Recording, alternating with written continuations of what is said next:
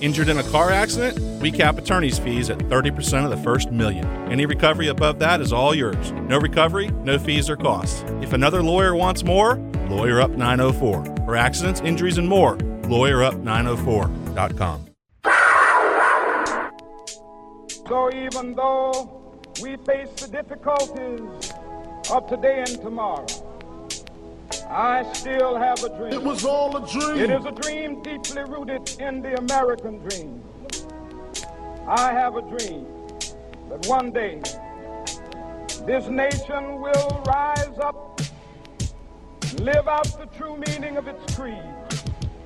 We hold these truths to be self-evident, that all men are created equal. I have a dream that my 4 little children will one day live in a nation where they will not be judged by the color of their skin, but by the content of their character. It was all a dream. I have a dream that one day little black boys and black girls will be able to join hands with little white boys and white girls as sisters and brothers. I have a dream today. So let freedom ring.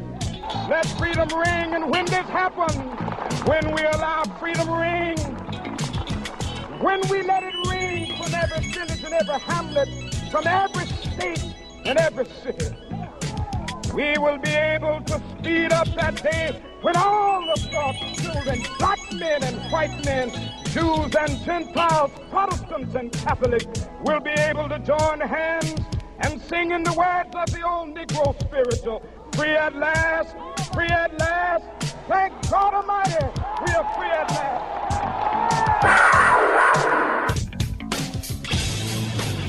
1010XL 92.5 FM presents Jaguars Today with your hosts Mike Dempsey, Tony Smith, Jeff Lageman, and E to the T. Good morning. Happy Victory Tuesday. Check the tape edition. E.T., can we just agree we'll put off celebrating MLK Day one day every year if we can get a playoff victory to talk about on that Monday? Hey, I had a dream that we go into the playoffs every year. And we're going to win all of them.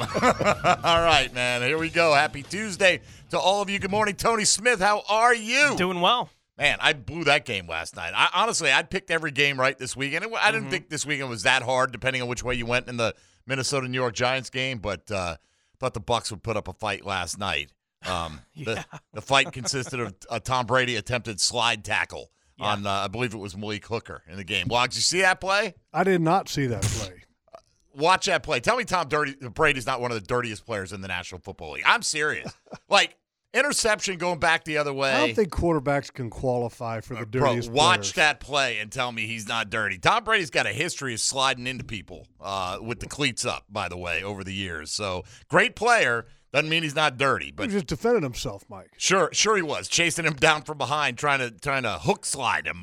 It was unbelievable. Apparently, it's a Belichick thing because Mac Jones does the same. He does stuff. do the same thing. Yeah. Maybe it is taught by Bill Belichick. But you know what? Again, we're not going to worry about teams that are not in the playoffs anymore, and that includes the Tampa Bay Buccaneers. At least there's one good team in the state of Florida, E. Come on. Resides right here in Jacksonville. Come on, somebody. How fun was it to go back and review things after an historic Jaguar performance on Saturday night? It was fantastic, and the crazy thing is that you kind of speed through the film until you get to that first scoring drive by the Jaguars at the end of the first half, and then you slowed it down, to really watch a lot of stuff. But I mean, the first part of the game, the things that you wanted to watch were the interceptions, why they happened. And obviously you guys know the answer to part of them because the tip balls are the ones that you just can't do anything about, So those happen. But I give the Chargers credit. They really came out and befuddled Trevor Lawrence because they were playing what you call kind of a hidden zone concept. Yeah, we talked about that yesterday a little bit. And typically when an offense runs three wide receivers to one side or they motion a wide receiver on a play pre-snap, that they're trying to get the defense to declare their coverage. And when somebody travels with a guy in motion, that can be an indicator that it's man coverage. For example, if the Jaguars are playing the Chargers again and Keenan Allen's lined up on the left side and Tyson Campbell's on him, Keenan Allen motions across the formation and Tyson goes with him.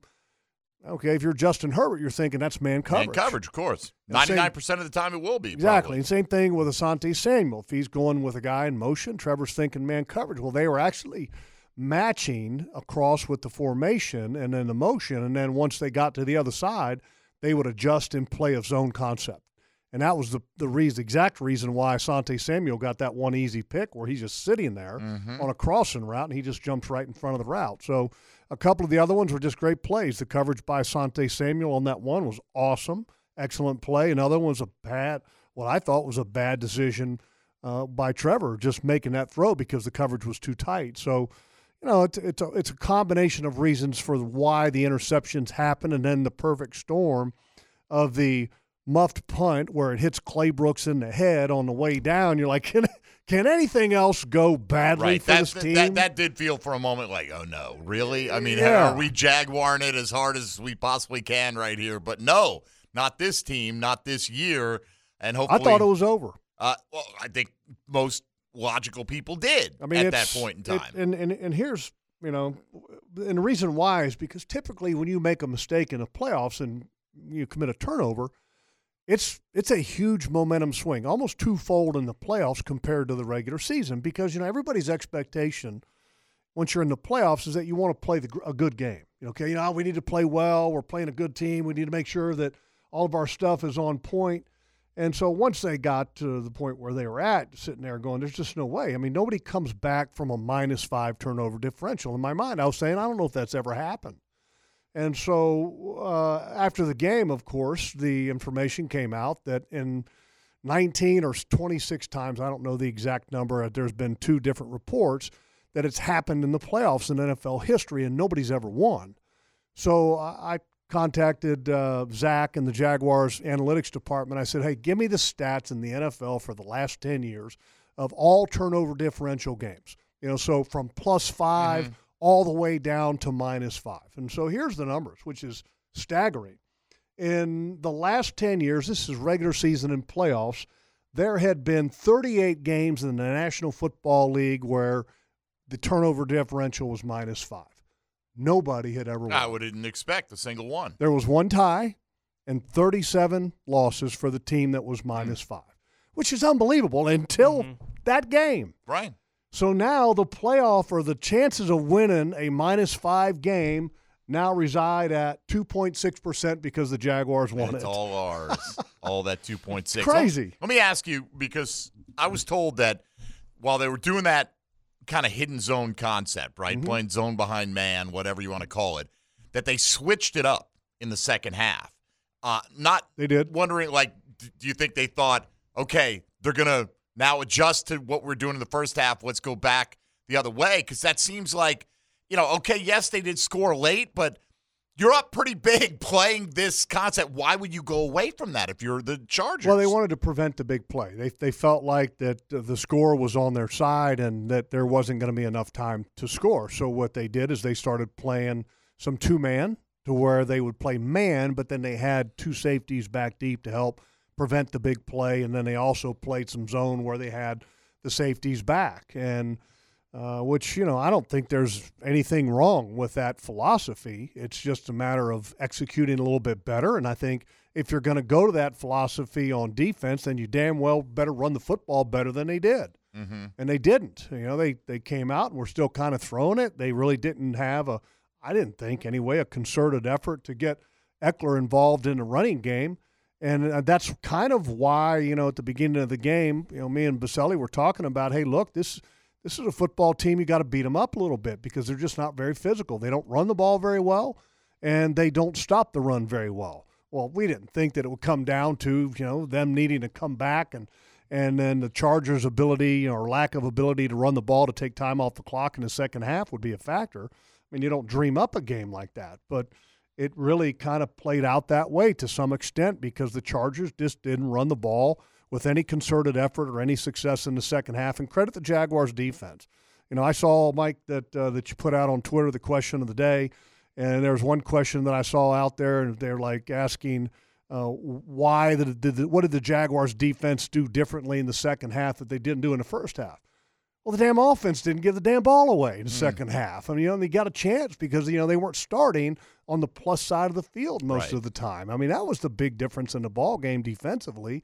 And then offensively, Trevor got in a rhythm, and then, holy cow, he just couldn't be stopped. Yep.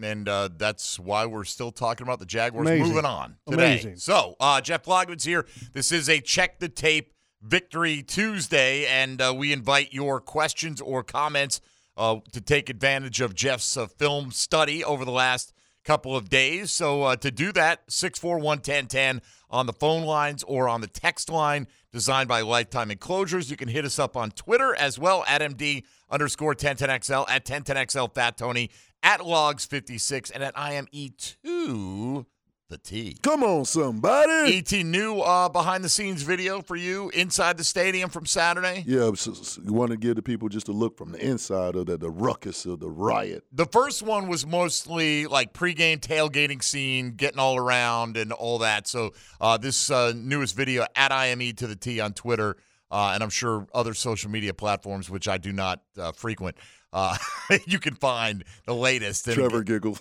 Yes. And you can find all of these high quality. I'm serious. Some of the best video production you'll find anywhere out there. All right. So we're off and rolling here on this Tuesday. Let's continue to look back on what went down for the Jaguars, more from an X's and O's perspective. Yesterday was about the emotion of the game. Today is about the technical aspect of it a little bit more than otherwise. So we'll do that throughout the course of the next 2 hours. You're listening to Jaguars Today on 1010XL and 92.5 FM. They run the ball with ETN, tries to get the corner. He does! 35, 30, 25. He is going to get wrestled to the ground at the 15-yard line. What a play call. It looked like the old T formation, and they handed it to ETN. He got it to the 16-yard line. Jeff Lageman Tuesday on Jaguars Today is brought to you by Famous Automotive Tire and Quick Lube, servicing every customer like they're famous on 1010XL. I'd say it's a pretty big play. Jaguars history now with Travis Etienne converting that 4th and 1 and staying in bounds, setting things up for the eventual game-winning field goal by Riley Patterson. Logs, you're going to break down that play on Jags All Access this week. Just give us a little bit of a radio preview of what you saw on that play. Yeah, go into the film room with Phil Rauscher, who is the Jaguars offensive line coach, and Doug Peterson after the game to Peter King talked about how Rauscher, he gives credit for that play design. And I thought that the timeout before was critical because the play before, the Chargers had everybody stacked in the middle to prevent any kind of quarterback sneak, and then they also had a linebacker that kind of was aligned in a position that if it was going to be a pass that it could have possibly been disrupted. Doug Peterson didn't feel comfortable with it, calls the timeout, and goes to this play.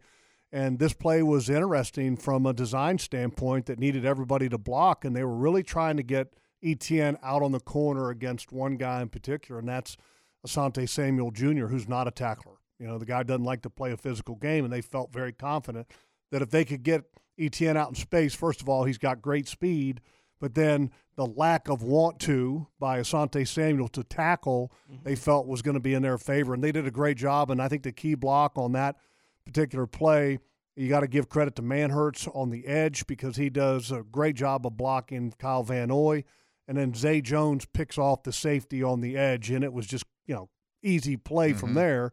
And then Etienne staying in bounds is just, wow, next level awareness by a young player, which is really impressive, which twofold there. You credit the player, but then you also credit the coaching staff for putting that awareness into his mind. No doubt. Well, and I think it's paying off on habits that you build up through the season, right? Like we've talked about these wide receivers and their willingness to block guys like Zay Jones all season long, and it gets to playoff time and you're asked to have that kind of play. It's like, yeah. They don't hesitate. Yeah, I've done this, 20 times a game all season. I got to do it one more time. It's the biggest play of the year right now, and it just looks like another day in the office for him to have to make that play, and it's a massive play in that game. A lot of wide receivers, they just want to make the touchdown catches like Zay had. They don't want to do the dirty work. Well, when you're willing to do the dirty work, like Zay on that play, then you get rewarded with the other play, which Zay had a tremendous touchdown, which that play right there, you got to give all the credit in the world to Trevor. What do you see? That's been a frequent question this morning already for you on Check the Tape Tuesday. Can you tell what he saw that made him check out of what they were going to do? Yeah, the Chargers playing kind of a two-deep zone, but on one side of the zone, which is Derwin James, kind of has a propensity to stay up close to the line of scrimmage. He likes to hit people. When you're playing a deep half and you're playing that deep half at about, 13 to 15 yards, that ain't good enough on a deep crosser, especially somebody coming from the opposite side. And so Trevor saw that was the coverage that the Chargers were going to play. He checks to this play, and Zay goes across the field, and when he does, Derwin James never even saw him. That's about as wide open a Jaguar touchdown from distance as I can remember in a while. And how about the throw? I mean, Zay never broke stride. No. I mean, it's just beautiful, and that's a big-time throw. I mean, there's not many quarterbacks in the league that can make a throw and hit him in stride like that, because if the coverage was tight, the throw was good enough to get in there. Like when you guys are on the road, we're like 8 to 10 seconds behind on the TV copy. So when we're in the stadium, it's about 1 second. Like we've got the in-house feed, and so we're seeing ahead of what everyone's seeing on TV. Just to hear when the ETN run on fourth down and the Zay Jones play, Frank recognized it right away. Like you could tell immediately in his voice that when that 1 second passes, we're going to be pretty happy with what we see right here. So it was fun. Great play, and it was fun watching both of those plays because you could see it. I mean, you could really see that it was going to be there, especially when Zay broke out, and Derwin's still stuck around the line of scrimmage or 10 yards or so, and you're just going, that's a touchdown. And then when ETN got the ball, as soon as he got it, they had everybody jam-packed to the inside, and you're just hoping nobody squeezes through to disrupt the edge. And when Zay got that block, you're just like, oh, yeah, here we go. No doubt. All right, let's get to the phone calls here on a Check the Tape Tuesday. We'll start up in Lynchburg, Virginia. Justin first up today. Good morning, Justin. Duval. Now, come on, man. I can't do this all week, but I guess I can. Duval. All right, I'm fine. Baby. I'm Let's good. Go ahead. Yes, sir. What do you got? So, yeah, I know I was supposed to call in yesterday, and we're talking technical stuff today, but I wanted to say, I drove 18 hours in 2 days. I drove straight down, went straight to tailgating and to the game, and then the next morning, after like 4 hours of sleep, drove another 9 hours home. But, man, was it worth it. This team is special, man. Thank you, Justin. Appreciate it. That's a great way to start us on Check the Tape Tuesday. I'm happy you're happy, right? That's awesome, though. We had the pep rally yesterday. Dedication. A lot of Jag fans came in from faraway states. So, look, I'm happy that you had a great time. We're getting on to questions for logs today. Let's get to Jim out at the beaches next up here on I like this question. Check the Tape Tuesday. Jim, go ahead. Good morning, gentlemen. First of all, I wanted to say, Jeff, that I told you years ago that I thought we had the best team in broadcasting, and after listening to many other teams over the years, I have heard nothing to make me change that opinion. I appreciate that. It's fact. All it is fact. The thing I was wondering about is with the officials, as far as when they stop plays and when they don't. Now I realize it was somewhat different because there was a timeout, but I'm thinking specifically of when the official grabbed Logan Cook. And, granted, he could have gotten hurt, and fortunately I don't think he did or anything, but I'm just wondering as far as when they stop it, what's the criteria and the procedure, that kind of a thing. Right, well, I'm going to just kind of go on the entire diatribe here of the officials since you're just asking a question specifically about Logan and the try. I'll start with that. When the league has kind of a point of emphasis that they don't want kickers that get iced to have a practice try, okay? But you don't put the damn holder at risk of getting hurt because your stupid self is tackling the holder. Okay, I was going to use a dumb and a following word. I don't think you can use that on the radio. Run in front of him. Stop the snap. You don't touch a player, okay? Do not touch a player. And Logan Cook was hot. Should have been, because, look, if you hurt the holder in that instant because you're trying to prevent a practice kick, and all of a sudden the holder has a physical problem because of your decision, and then he can't hold for the winning kick, Can you imagine what that would do to the league? I mean, unbelievable. So terrible decision right there. The personal foul, the first one on Joey Bosa, okay? Bosa complains because he felt that Juwan held him, okay? And look, can he argue that? Does he have a legitimate argue? Maybe. Okay, so he lets the official know that he's not happy. He should have gotten a holding call there. And Bosa immediately starts walking off the field. It's over. He's not engaging the official anymore. The official literally runs across the field to intercept Bosa, going to the sideline and fronts him up. And it kind of challenges him to say anything. And then I don't know if Bosa mumbled something. Well, then he throws the flag at it. You don't chase players down in a game to throw a flag at them. Okay, when the player is disengaged, you let the player get to the sideline. You don't go bow up to a player because you're the head ref. That's totally wrong, and he should get reprimanded for that. The Trayvon call. Trayvon didn't push the quarterback down. That was a total flop. And then there should have been a discussion there by the officials instead of, I made the right call, I saw it, completely right call. Look, Trayvon doesn't push the guy down. I mean, he's trying to get away from the quarterback and celebrate. Could Trayvon have been a little bit more aware in that instance? Absolutely. I don't know if he pushed him down, but if you just let go. But it wasn't a push. He extended his arms. No, and, I know. And my I mean, point Herbert is, may have acted very well, but. My point is that with the extension of the arms, it looks like a push. Right. But it really wasn't. But doesn't he have to be smarter and just let him go and put his hands up? That's what I just said. Yeah, I just said he's got to be more aware in that instance. But for the officials, in a game in which they're letting them play, you're going to throw that? I mean, really? I mean, that's just like, are you kidding me? Yeah, I hear you. The PI calls, one on Ingram, one on Zay, and then there was one other one, were terrible. I mean, they're not. Look, if you're gonna allow the PI calls, then you got to allow the other side to kind of roll with that as well. I thought that was. I understand playoff football. You want to kind of keep the officials out of it, but I mean, this was like just ridiculously over the top. All right.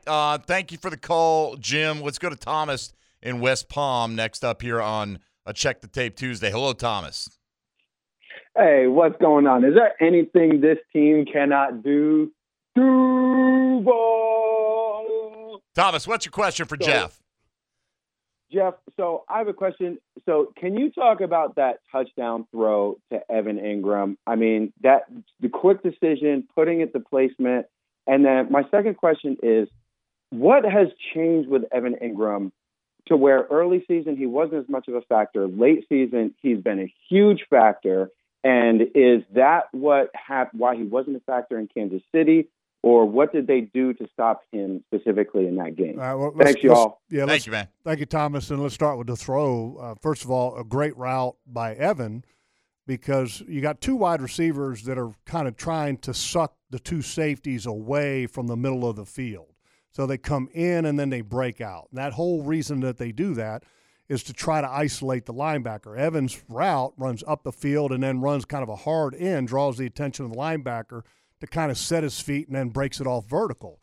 And Trevor throws it right over the top of the linebacker, and then the safeties that get pulled out just slightly by the two wide receivers actually stay in more than I thought they would and actually impacted the play a little bit because they were making contact with Evan as he's catching the ball. But, I mean, that's a very tight window and an excellent throw by Trevor. It's all timing, and it's got to be placement, and it was a great job by him. All right. Thank you for the call, Thomas, as well. Somebody asking on the text line designed by Lifetime Enclosures, have we answered why Bosa wasn't ejected?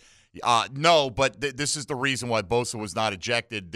If you have two unsportsmanlikes, they have to both be directed at either a player or an official. They have to involve a player. Like if you're getting unsportsmanlike because you're kind of, trading blows with a player, or for instance, the first one was directly involving an official. Right. The second one, he had run off. He's by his sideline. It was unsportsmanlike to throw the helmet, but it wasn't directed immediately at an official or another player. That's my understanding of why that was not. Yeah, I was kind of curious. I think Doug Peterson answered that yesterday, as a matter of fact. And I didn't really understand. I thought maybe one was a unsportsmanlike, one was a personal foul. There are two different categories, whatever. But, should he have been ejected? Maybe.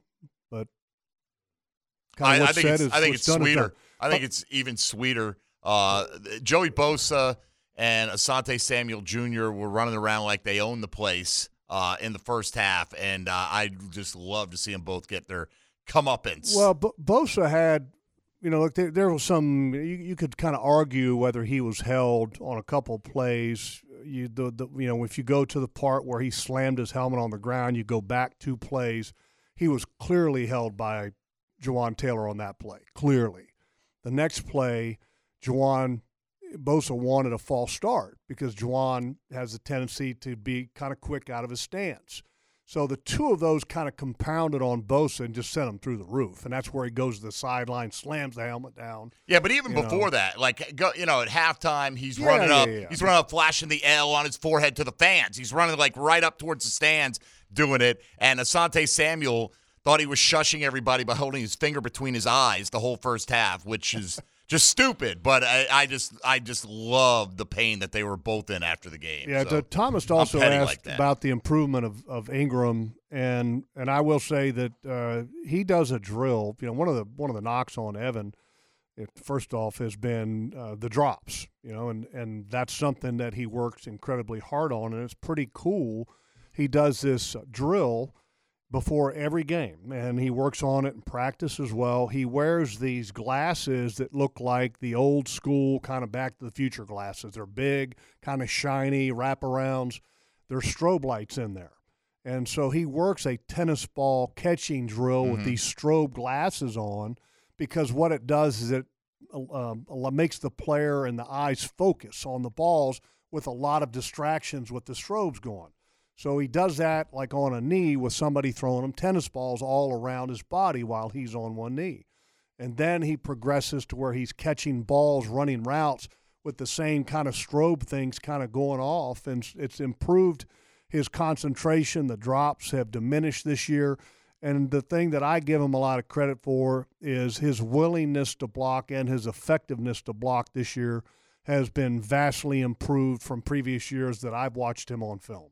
Love to have him back, but that's an issue for when the season's done, and we're not there yet, fortunately. 8 teams left. The Jags are one of them. It's a Check the Tape Tuesday.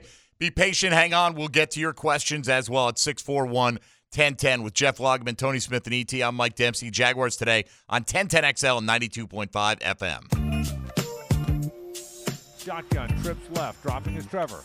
Looking, fires back in the end zone. That ball is going to be caught for the touchdown by Evan Ingram. And the Jags get on the board late in the half.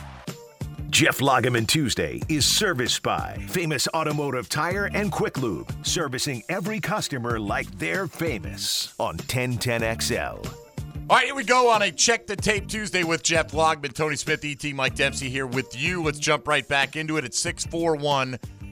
And by the way, we've got a lot of them coming in on the text line. I will spend some time running through those with Jeff a little bit later on, as well as your Twitter questions this morning. Right now, sticking with the phone calls, we go to Steve in San Marco to lead us off. Hello, Steve. Hey, guys. Good morning. So question for Jeff is that we have the benefit of playing this team earlier in the season. We're a much different team at this point, as are they. What's this week going to look like for the team as they prepare, looking back at film? And is there anyone on the team that they will use in their preparations to be a decoy or a placeholder for Mahomes as they try a special game plan for them? And then also, and tying into that, the game ends, you're on the call afterwards. What's your gut tell you who's going to be the game winner and what's the score? So I'll take that off the air, but thank you, guys. Yeah, well, Tony and I will be making our picks on Friday like we do every single week. But Logs, you're welcome to give your score prediction on Tuesday if you care to. No, we do a Jaguars.com kind of prediction thing with Johnny Osher, so I'll wait for that. I don't really ever predict score. I think the Jaguars got a great chance, though. Look, if your quarterback plays well, you protect the football, you got a great chance. The one thing that they didn't do well the last time in Kansas City was with the opportunities they were given, they didn't take advantage of them. Got some great starting field positions, got a surprise onside kick, and they just weren't able to capitalize. And part of the reason for that is Kansas City's got a really good defense, and Chris Jones is a marvelous player, and that's the player I think that's key because you better find a way to block him. If you don't, it's going to be a long day. So what about preparation for Kansas City? Like when you played a team a couple months ago, they played the Chargers, but that was so far away. The Chiefs game was a while back too. It was. I think the one thing that you do is when you've had a game like that, you go back and you look at maybe some of the matchups that maybe you felt a certain way, and then you watch it, and you after you actually executed a game plan, you say, well, it didn't quite go as what we thought, so maybe let's try something different, especially based on personnel. For example, maybe you just felt like, Brandon Sheriff could have handled Chris Jones by himself. Well, after that game, you'd sit there and go, you know what, our guys can handle Chris Jones by himself. We're going to have to give some help there. So that may be something that you do a little bit differently schematically wise up front. Can you really simulate a Patrick Mahomes in practice? Hell no, man. The guy's just special. The one thing you will do, though, is that you will do some scramble rule drills, because that's one thing that Mahomes does really well. He extends plays and kind of runs around, and so you're going to end up probably having somebody do some of that to where you tell your defensive line, okay, look, just kind of rush and then stop, because you want to give your secondary the look of how they have to handle scramble rules. Mm-hmm. So and you'll kind of let the defensive line know without letting the secondary know, and then C.J. Beathard can run around like crazy like Patrick Mahomes and then throw the ball down the field, and you see how the secondary reacts. Let them know, look, this could happen in the game. So you're trying to simulate as many real in-game possibilities as you can, and that's what good coaches do, and I'm sure they'll find a way to do that, like I was just saying there, by not allowing the defensive line to go after the quarterback. Yeah, it's hard to imagine they'll be able to create more opportunities than they did the first time around, right? Like, no you doubt. Get the surprise onside kick to open up the game. You force 3 turnovers against that Kansas City team. You weren't able to really take advantage of those chances that you had in that game. Now you hold Kansas City to 27, but in large part that's because you turned them over 3 times. Like, the Jaguars' defense had no answers for what the Kansas City Chiefs were doing on offense that day. They were giving up basically 8 yards of play going back and looking at it. They gave up 150 yards on the ground that day, plus what Mahomes was doing. Kelsey killed him. A lot of guys running open. Yeah, they got a lot of work to do to get better on the defensive side of the ball. Now, I think the defense is better right now than they were at that point in the season, especially. So I think they're better prepared for it, but I can't imagine they create more opportunities for themselves than they did the first time. Well, you hope you can get as many, right? I mean, Mm-hmm. but just do a better job with them. And defensively, you hope that you're a little bit cleaner than you were in that game, because it was not a clean situation. And, the defense has gotten better since that game. And you hope that they can continue to get better. But, Mahomes is a special talent. Kelsey is a special talent. Kadarius Toney is a special talent. They do creative things with him. Andy Reid is a special talent because he comes up, he'll have some kind of new wrinkle, formation, play, or something of that nature for this game, because that's just the kind of coach that he is. And he's had a bye week. They've had some time to be able to prepare and work on some things that will be new to the Jaguars. And so that's going to be a challenging part of it, but you just hope that some of the in-game adjustments that you can make are swift and complete and allows your team to stay competitive and to hopefully compete. All right, let's get to Mike in Ohio next at 641-1010. Good morning, Mike. Good morning, gentlemen. So my question for Logs is, how smart is Travis Etienne? On that 4th and 1 play, you can see that he starts to go out of bounds, but then makes the conscious decision to stay in. And I know it doesn't make a huge difference time-wise because the Chargers only had that one timeout. But what it did do was save them an extra snap of the ball. And then I'll take your comments off air. Yeah, no, look, I thought it was tremendous. We talked a little bit about it earlier, and, credit Etienne for having the awareness, but also credit the coaching staff for instilling that awareness in them. Maybe one little reminder. Okay, hey, look, if, we get this thing and we break it, hey, just stay in bounds or something of that nature, because I thought that was important. You really kind of closed the game out at that point. There was an interesting discussion that you could have there at the end of the ball game on what to do if you're the Jaguars. Do you go to a last second snap, or do you end up leaving a possibility of one more snap? For example, let's say you had an issue with the hold or the snap. Then you could have had Logan Cook grab the ball, spike it into the ground. You could have lined up for another opportunity. And so I was kind of thinking that would be the decision there, and I didn't talk about it on the air because, look, the moment's big. You don't want to waste the air with that, but that I think has to be a possibility and a consideration at that point, because if you do have an issue with the snap or the hold, you can spike it and then line up and kick it again. Honestly, I think Mahomes going down the field in 14 seconds or whatever it was at the end of the Kansas City-Buffalo game last year has gotten everybody terrified of leaving anybody anytime in the NFL. Like now, like teams, it used to be you kicked off with a minute left. You'd be like, I don't know what they're going to do here. Now, last night I'm watching, there's 27 seconds left in the half. We'll see what the Bucs can do to mount a drive. It's like, I feel like in today's NFL, everybody's afraid of giving these quarterbacks that one play to put them in position that, maybe draw a penalty or whatever the case may be. Either way, it worked out, and Riley Patterson nailed it. I was really glad, just real quick, I was really glad, too, with the run, just because, if you don't get that significant of a gain, Riley Patterson's leg has gotten more tired. That's one of the reasons why Logan Cook was handling some of the kickoff duties in this ball game. So, right on that fourth down, that would have been like a 57, 58-yard field goal possibility. That obviously wasn't what they wanted to try, but to have Etienne get that big of a gain on that, I think made it very comforting, knowing that the kicker, who was also on the injury report on Wednesday and leg had been getting tired, I mean, that was a big play. All right, Charles on the west side next here on Jaguars Today. Good morning, Charles. Hey, good morning, guys. Hey, Jeff, Logs. Based Morning. on what you saw on the defensive side on last week, going into Kansas City, would you pick Devin or Chad to start because of the tight end action we're getting from? Well, I think that's a great question, and I think they both have been playing. They've been kind of rotating. I think Chad's been cleaner. For me, I would probably go with Chad.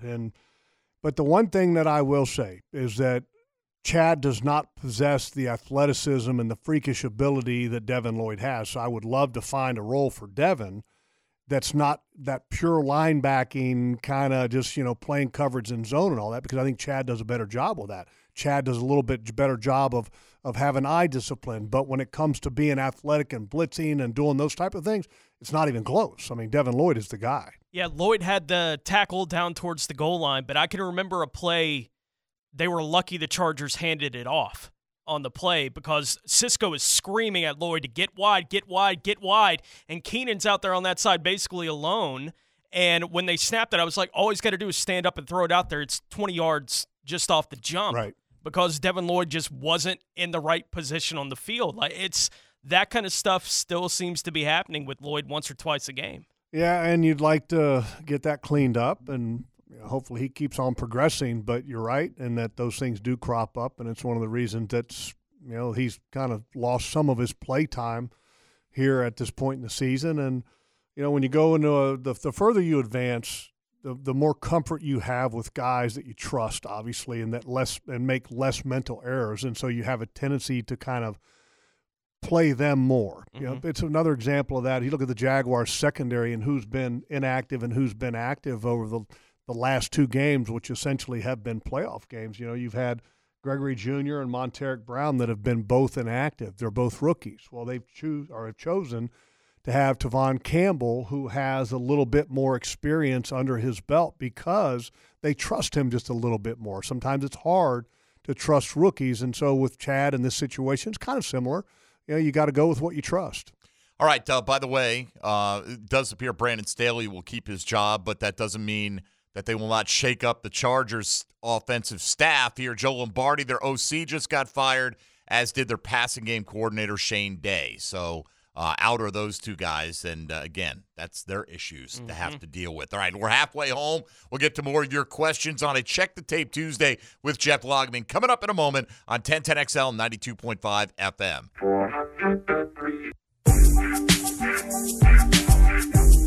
Dropping, Trevor, looking, fires toward the back of the end. The ball's going to be caught for the touchdown. Marvin Jones Jr. for the score.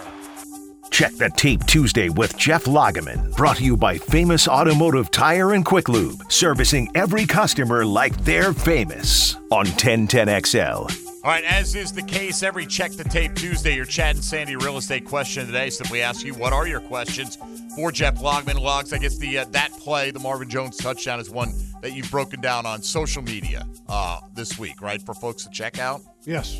Yeah, it was a great route by Marvin because he's being covered in man by Asante Samuel Jr., and he's running into the formation and then does the old head fake to the inside and then takes like a half a step and then bends it back and goes back to the outside. And literally, Asante Samuel's left in the dust like 4 or 5 yards behind when the throw's made. I mean, it just doesn't get any better when it comes to routes. I mean, just great, kind of sly move there by Marvin. Love it. And once again, like the first game, each of the Jags' top 3 receivers caught a touchdown. This time they added one to Evan Ingram as well. So Trevor spreading the love around for his guys. Let's head out to the west side. Gene is next up on a Check the Tape Tuesday. Gene, good morning. Good morning, Mike. Good morning, E.T., and good morning, Logs. And Tony. Hey, and Tony. You had 3 out of 4. You were so close, man. All right. You're good. But I wanted to ask, if possible, Jeff, I know we just got a new quarterback, and I don't know if you know anything about him, but you were talking about Beathard trying to act like, Mahomes out there. Could this younger guy be more like that kind of quarterback? Would they actually get somebody just to be on the practice squad to run these routes? Well, I don't know if you're referring to, they actually signed a young man to play in the Canadian Football League who, but that's a futures contract. He can't be on the roster now, so he can't participate in any of that. But I mean, you got to roll with what you got, and what you got is C.J. Beathard. Do you have one on the practice squad? I don't even know if they even have a quarterback on the practice squad. I'd have to look. Yeah, I'm looking right now. Yeah, that just goes to show you. I mean, it's kind of weird. Let's see here. Safety, long snapper, offensive tackle officer. No. Here, the one thing. Oh yeah, they do. E.J. Perry's there. E.J. Perry. Okay. Yeah, and maybe he can do some of the Patrick Mahomes stuff. To get to the quarterback, the number 1 quarterback, the 2-point conversion. I don't think that was the play call. I don't think it was either. I think it was Trevor saw it was going to work and did it, which from a yard out, I mean, I don't know how you're ever going to stop that. But the interesting part is that nobody else was on that page. No, yeah. He did it Which himself. Just goes to show you don't have to be. Yeah. Even David was in with us yesterday, David Garrard, and he was like, usually you have something, and you're kind of whispering it to the 3 guys in the middle so they know what you're about to do, right? Yeah, he didn't do that kind of thing. And they got to the line, and Sheriff after the game's like, yeah, he was flying by me. I didn't know what was happening. Yeah. That didn't get called. Trevor took the snap and just did it. And you saw when he came to the sideline, like Marone tapping his chest and then pointing to his head. Like Peterson. Heady play. Yeah. I do that sometimes Peterson. too. That's all right. I do it all the time. Yeah. But he did. He pointed to his chest, then he pointed to his head. It was like heady play, but obviously that was not the call. No, when I was watching the game, I thought it might have been, but I was like, wait a minute, the offensive line, they weren't charging forward. So then when I watched the film, watching the all 22, the design of the play is actually a receiver screen to the left side designed to go to Evan Ingram, and so you got two guys blocking over there, and that's Zay and Christian Kirk. Evan kind of runs in behind him, and the ball's supposed to go to Evan, and then he slips in for short score. Trevor just decides that he's gonna do this on his own, and so the center and the guard are pass blocking. And all of a sudden, that's where Sheriff is referring to. All of a sudden, I see Trevor flying through like Superman with the ball extended. But, I mean, that's a gutsy play by a quarterback. The 2 plays in that game really stand out to me. It was that one because he did it on his own apparently, and then that check to where you get that deep ball to Zay. I mean, when you got a quarterback who's doing those kind of things in year 2, that's just rare. Yeah, I just think, too, with that Trevor sneak, it's so low risk, right? I mean, because, okay, if it doesn't work, there's no guarantee the play to Evan Ingram was going to work either. Chances are it's not going to get returned all the way back, and I understand the Huntley one, but Trevor's 6'6" with long arms, man. Sure. It's tough to guard 3 feet against that. I understand your thinking, but at the same token, when the coach calls a play and then you don't run it and do it on your own, if you don't make it at that point. Hey, you got to make it, right? We had a coach, I had a basketball coach that said, look, if you can beat your man to the basket, that is the play. No matter what's on, that's the play every time. And that was Trevor's like, I can get to the end zone. Yeah. And I don't think Doug was too upset with that. You know, No. Look, you want ultimately Trevor to have that ability to see it, diagnose it, and do what he's got to do. Let's go, Gene. Thank you. Let's go to Gil in Virginia Beach next up here on Jaguars Today. Good morning, Gil. Hey, good morning, everybody. Hey, my question for Jeff is, in the fourth quarter, Evan Ingram caught a ball, ran out of bounds to the left. It was like at 6:14, and the clock kept running, and I don't understand why. And I'll take your comments after here. Sure. 6:14. Yeah, outside of 5 minutes, it's going to. Yeah, the clock always gets rewound when somebody goes out of bounds until you get to the 5 minutes of each half. Right, and it may stop like momentarily, right? And But then they'll set the ball, boom, and then they wind it. right, and so it's like a 3-second stoppage. Right. So in reality, that's why you don't get to clock management until you get to the 5 minute mark or inside the 5 minute mark, where people start considering using timeouts, et cetera, because of all of that. I thought they did. I mean, as it worked out, it was fantastic. You know, we're of course in there going, let's go, watching the game like you're still down 2 scores. And I felt like they were taking their dear sweet time. Look, it all worked out, right? But I thought the Jags receivers late in the football game did a terrific job getting as much as they could and still getting out of bounds under 5 minutes and preserving that time so the Jags could dictate the clock at the end of the game. The one thing that really stood out watching the film was how efficient the receivers were, number one, at catching the ball. Okay, I don't know if we had a drop that I can remember. Number two is that their reaction after they had the catch. So their reaction was immediate, getting up the field to get the extra yardage. And that, I thought, made a big difference in the ball game because, I mean, all those little hidden extra yards that you can get like that make a difference, especially when you're talking about the need to come back and time is of the essence, you know, and then also that big play to Zay. That's a huge play just from the standpoint of it saved you time for other plays and other drives later in the ball game, and that was critical to the game. And then I got to make mention of the tackles. I mean, you're talking about 2 of the best edge defenders in the league, and Mack and Bosa. And I thought that Walker Little and Juwan Taylor did a really good job against those 2 guys. Yeah, Kirk had the catch to get the first down on the final drive, right? And when he got it and got immediately upfield, got past the sticks, it's like, now they can go. You know, those kind of drives, it's we got to get that first down, and then we can get into the offense. And I thought it was crucially important that Christian, when he caught that ball, there was no wasted movement. It's just get to the sticks, keep the clock rolling, and get this offense really in gear on this possession. That play, and then there was the little screen that Christian Kirk had on the left side going to the north end zone, how quick he was getting up the field. ETN on a couple plays that, he was, remember, in the backfield, he's almost tackled for loss by Khalil Mack, and then all of a sudden he turns it into a 4 or 5 yard gain. I mean, just how these players maximized every play I thought was impressive. We probably have all seen it by now, but you're talking about Walker Little and Juwan Taylor. Walker Little, according to PFF, Pro Football Focus, credited with 39 pass blocking snaps directly against either Mack or Bosa, 0 pressures. Yeah, he was really good. And in the last 2 games ago, against Tennessee, and you really saw kind of a little bit of what I call a little bully attitude. You know, where he started going at guys instead of kind of being the receiver and protection and being the guy that's kind of taking the blows. He was one of the guys that was giving the blows. And in this past game, he got after it as well. So impressive by him. All right, Top Gun in Mayport next up here on Jaguars Today. Good morning. Hey, Logs. Good morning, Top Gun. You just can't get away from me, No, I can't. Hey, Mike. What's up? Tony, E.T.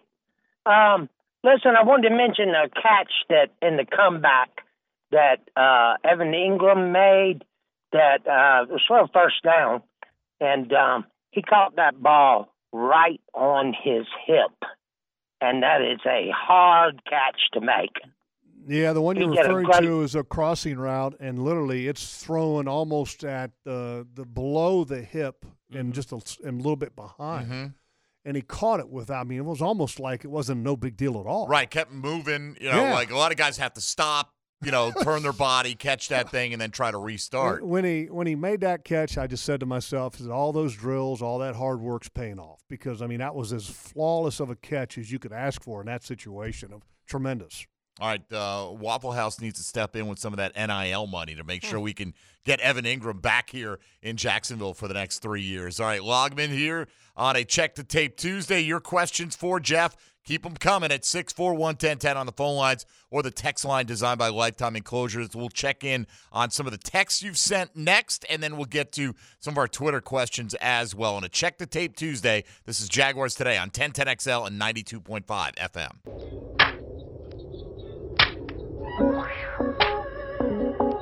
Dropping this time. Trevor looking. Fires deep downfield. Got a man wide open. Zay Jones into the end zone. Touchdown, Jaguars! Jeff Lageman Tuesday is kept running better than ever by Famous Automotive Tire and Quick Lube, servicing every customer like they're famous on 1010XL. All right, we continue along a Check the Tape Victory Tuesday here on Jaguars Today. Lug's got a few here on the text line designed by Lifetime Enclosures that we've chosen to pass your way. So let's pay them off here. This one, I rewatched the Week 10 Chiefs game. Tony Romo kept talking about how one Chief receiver would run through an area, another one follow behind, and he would be open in that zone defense. Do we need better communication, a defensive adjustment, or scheme? How do you stop that? Yeah, you got when you have a zone coverage like that, for example, if you have like a two-deep zone. So you got a guy secondary and a safety, and then you have a guy in the flat.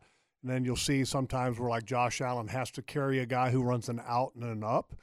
Well, that's what you have to do. You have to react to what they call like an overloaded, or they put 3 levels in a 2-level zone. So you have to have guys kind of help and better communication, better awareness, better identification to be able to deal with that. And that's part of cleaning up the defense, because the last time you were in Kansas City, that's why you got beat.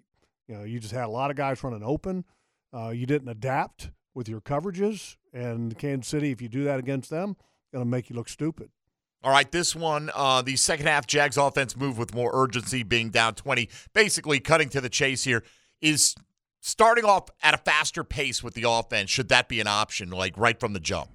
And I think he's referring to maybe like no huddle, up-tempo stuff. And that's great. And the one thing is with the up-tempo stuff is that, you run the risk of putting your defense out there, quicker. And so you've got to be able to be, I think, judicious about deciding when and if to use something like that, because, look, putting a defense that might be a little bit tired right back out on the field for another Patrick Mahomes drive can be risky. So I like the idea of doing that sometimes if you just need a change of pace, but just to do it because you think it's going to work throughout the game, it's not always the best idea. And then finally, this one on the play where the Chargers receiver dropped the ball, but they got up and, Doug Peterson really didn't get time to get a good replay review. We were waiting for one on the in-stadium and the TV broadcast, and it didn't quite catch up.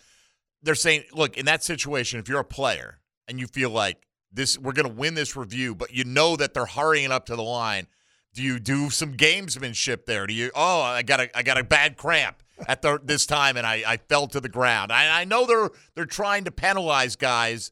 They did with who was it, Tony? Cameron Jordan, right? Got a huge fine for doing something similar to that, and then they pointed to the injury report, and they're like, look, he's really hurt. But regardless, as a player, is there some way or just is there anything you can do in that circumstance to give yourself a few extra seconds to get a peek? Oh, absolutely. It's a great question. If you've got the awareness on the play like ETN had for staying in bounds, and you're seeing that this could be a catch, you're seeing the officials signal it, and then you quickly go down. You can't have to, all of a sudden wait 5 seconds and then go, oh, my hamstring. I mean, if you do it in a subtle way as the play is ending and you kind of grab at your calf, sure. But, you don't want Tyson Campbell doing that, because he's got to come out for a play, So you got to make sure that it's the right guy, go back in time to the old Jaguars. Jurkovic was a master at it, for 2 reasons. One, he was smart enough to see when we needed to give our defense a breather, maybe just because the offense is putting too many plays together and we needed a little bit of a break. Or if it was a situation like that, then the reality was, look, Jurkovic was a player that we wouldn't miss a ton, So you got to have the right player do that. All right. We're not saying cheat. We're just saying, we need a longer look. We're saying try. Try. There you go. Awareness. All right. It's just awareness. Let's let Tony Smith take you around the National Football League. Now, Gems around the NFL. Brought to you by Beach's Jewelry and Pawn in Jax Beach. Teams with head coach openings can start interviewing candidates that coach during Wild Card Weekend beginning today. Arizona, Carolina, Denver, Houston, Indianapolis, the 5 teams looking for a new head coach. Within the AFC South, the Tennessee Titans were one of 2 teams looking for a new GM along with the Arizona Cardinals. The Cardinals are hiring Titans executive Monty Osenfort as their new general manager. Cincinnati offensive lineman Jonah Williams was undergoing an MRI to determine the extent of a knee injury that he suffered on Sunday night, a dislocated kneecap, it turns out. His availability for the remainder of the playoffs is unclear at this time. San Francisco head coach Kyle Shanahan said on Monday that wide receiver Jawan Jennings and defensive end Samson Ebukam are both day-to-day with ankle injuries. All right, thank you, Tony. Somebody sent this one on the text line, how the national media disrespecting the best play-by-play call or the best booth, the best broadcast booth. I think they were trying to do a nice thing. I don't know what the source of this is, but somebody's reacting, and somebody had posted a clip of Frank's call of the game-winning field goal, which is obviously super enthusiastic. Don't know if you've heard Al Michaels' call. I did. Who seemed like it was middle of the second quarter of a preseason game. It was terrible. Terrible, right? Yeah, terrible. So whatever outlet this is trying to, I believe, give kudos to you guys. He says, well, Michaels and Dungy may have come up short on their own broadcast. Jaguars radio play-by-play voice blank did not. Frankie Fergie. Frankie Fergie did not. Fergie provided the ideal soundtrack to one of the most memorable moments in Jacksonville franchise history with his electric call of Patterson's game winner. They're trying to say something nice. Yeah. Frankie Fergie? Right, and they're quote tweeting Tim Burke, who has had the name, handle in there. The It's handle, at Frank Franchi. Like, what are we doing? I mean, come Well, maybe on. they know each other and it's a nickname or something. Maybe it is. Maybe they're buddies. I'm and going to it's say Fergie. no. Right. I thought for a minute, I'm like reading this, and I'm then gonna I'm start like, calling Frank Fergie. Frankie then. Fergie. Hey, Fergie. Wow. All right. Let's go to Steve in Melbourne. Get a couple calls in before the break. Then we'll hit Twitter questions for Logs before we're out of here on a Check the Tape Tuesday. Steve, good morning.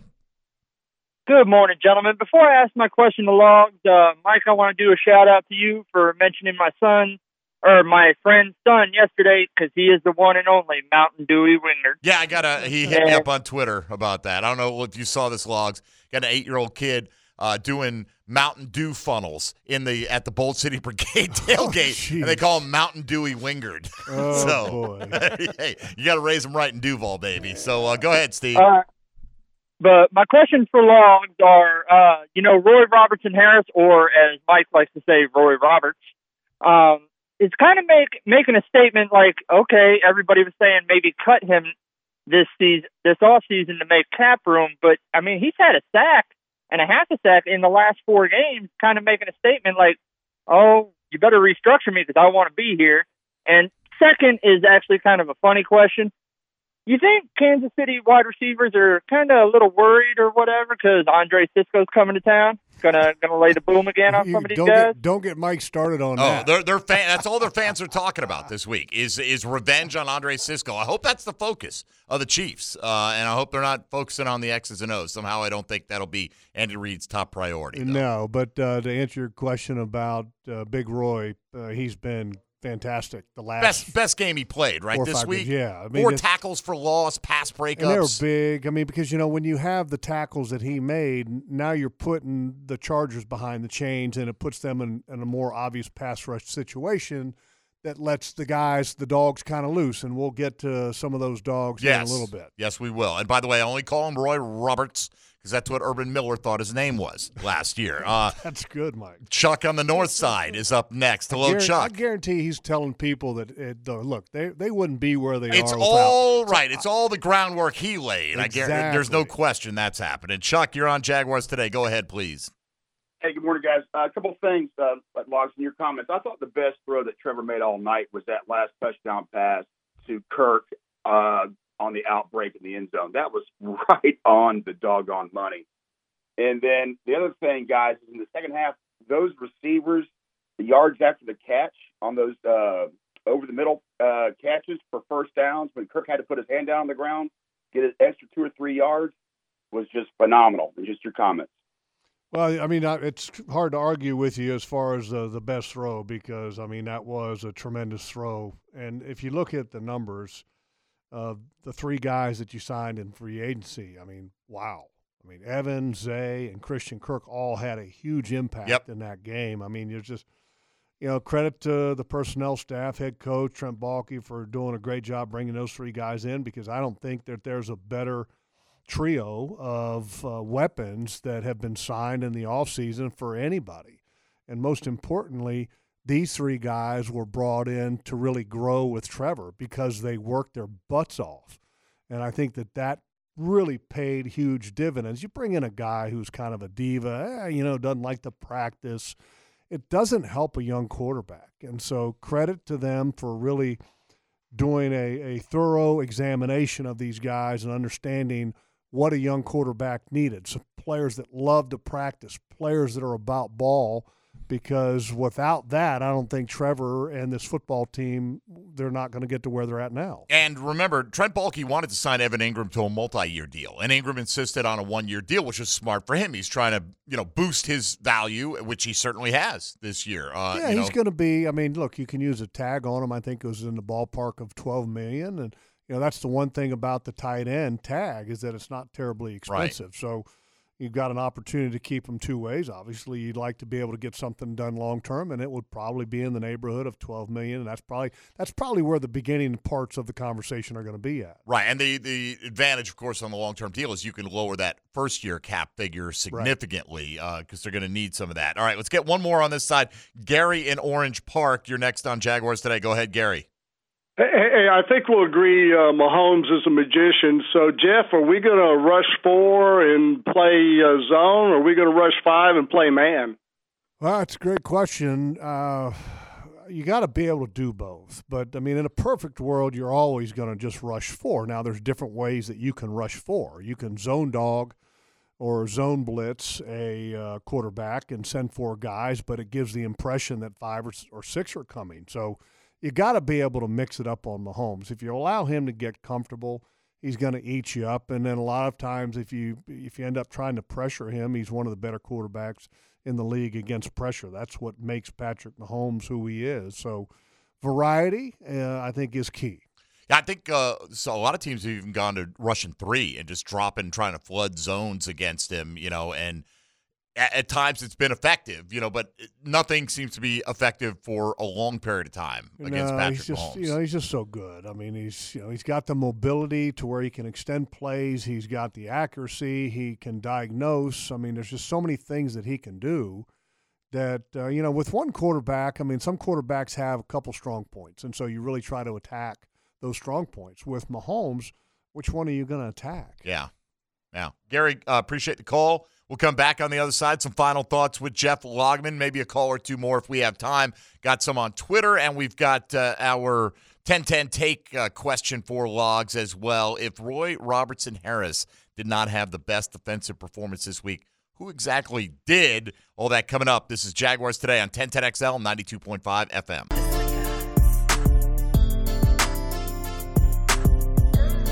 Cook puts it down. Patterson's kick is up. The field goal is good! Good! Good! The Jaguars have won it! The Jaguars have won it! They have come back from 27-0 to win the game and move on! How good is that? Jeff Lageman Tuesday is serviced by Famous Automotive Tire and Quick Lube, servicing every customer like they're famous on 1010XL. It is still very good, Frank. Very, very good. Heck of a call from Fergie there. Fergie did a great job on that one.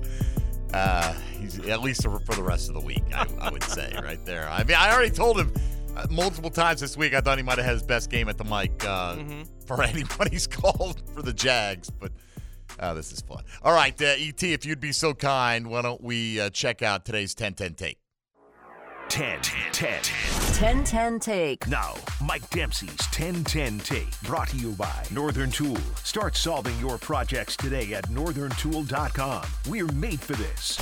All right, our question for Logs for today's 10-10 take is Roy Robertson Harris, we thought had a fantastic game. In fact, he was voted Jaguar Radio Network player of the game on Saturday night. You thought a defensive player had a better game than Roy. Who was that? I thought Arden Key was tremendous. I mean, if you go back and look at the sack that Roy had, I mean, part of the reason why is because Arden just totally disrupted the play. He also led to another sack in the ball game. I mean, he just kept Justin Herbert off balance, I thought, the entire game, and he provides great flexibility inside, outside. He is as slippery of a pass rusher as you could ask, and boy, the Jaguars, I think, are very fortunate to have him because he just provides a lot of things for this football team, and he really is the Energizer Bunny. That's what he calls himself. But he picks this football team up. You know, when you're talking about coming back from 27 down, if you watch the way he played, I mean, he was like a man on a mission, and it was fun to watch him on film. All right. Well, there you go. That's the answer. Log's got a few here on Twitter that I wanted to pass along to you before we wrap up today. From Chevin, I was wondering if Jeff would care to explain to the listeners how Juwan Taylor gets away with false starts like he supposedly did with Bosa. Like a lot of tackles, and I don't think he's knocking Taylor here. We see this happen a lot now in the NFL. One or both tackles get like that half-beat head start on the snap, and it's often not called. Why is that? And what do you? Are the refs just kind of allowing that in today's NFL, knowing how difficult it is to pass block? Yeah, it's a great question, and Tony Dungy thinks that should be, put the clamps down, so to speak, by the league. Well, it's easier said than done because sometimes it's a judgment call. I mean, a lot of times the offensive lineman is what we think might be early, but if you actually go back and you watch the film and you do it in slow motion, the offensive linemen a lot of times are actually moving at the exact point that the ball starts to move. So what we may sometimes perceive as an early leave, it really isn't. And if we're going to ask the officials to, completely get this right, then you ought to give them the ability to look at something like that in slow-mo, which is almost impossible. So I think the league does okay with it. I think there's some obvious ones that should be called, but then there's a lot, to me, that are just right on the money. Okay. How does Trevor, this is from Tommy. And I'm a defensive Twitter. guy, Mike. I know you are. How does Trevor in this offense match up against the Chiefs secondary? Well, they're good now. I mean, the one thing I think that the Chiefs are really good at is the linebacking group. They're fast, they play hard, and the one thing that I think they've gotten better at is in the back end. That's kind of was their weakness for a while, and they've gotten better. But the one area that helps the back end really is the guys up front. When you got a guy like Chris Jones just wrecking the entire offensive line, it's hard to expect, quarterback to have a lot of time and have comfort in the pocket. So first and foremost, you got to do a really good job up front. Then I think you get a really good analysis of where the Kansas City Chiefs are. They're good. I don't think they're great. They've got a very good defensive coordinator who, by the way, won a Super Bowl with Doug Peterson. And it's going to be a challenge this week. But you've got to find a way to be able to have what I call indecisive downs. Indecisive downs are when you get to 2nd and 4, 3rd and 3, 3rd and 2, which means that you're doing a really good job on the 1st and 2nd down, and you're putting the defense a little bit on their heels because they don't know if it's going to be a run or if it's going to be a pass.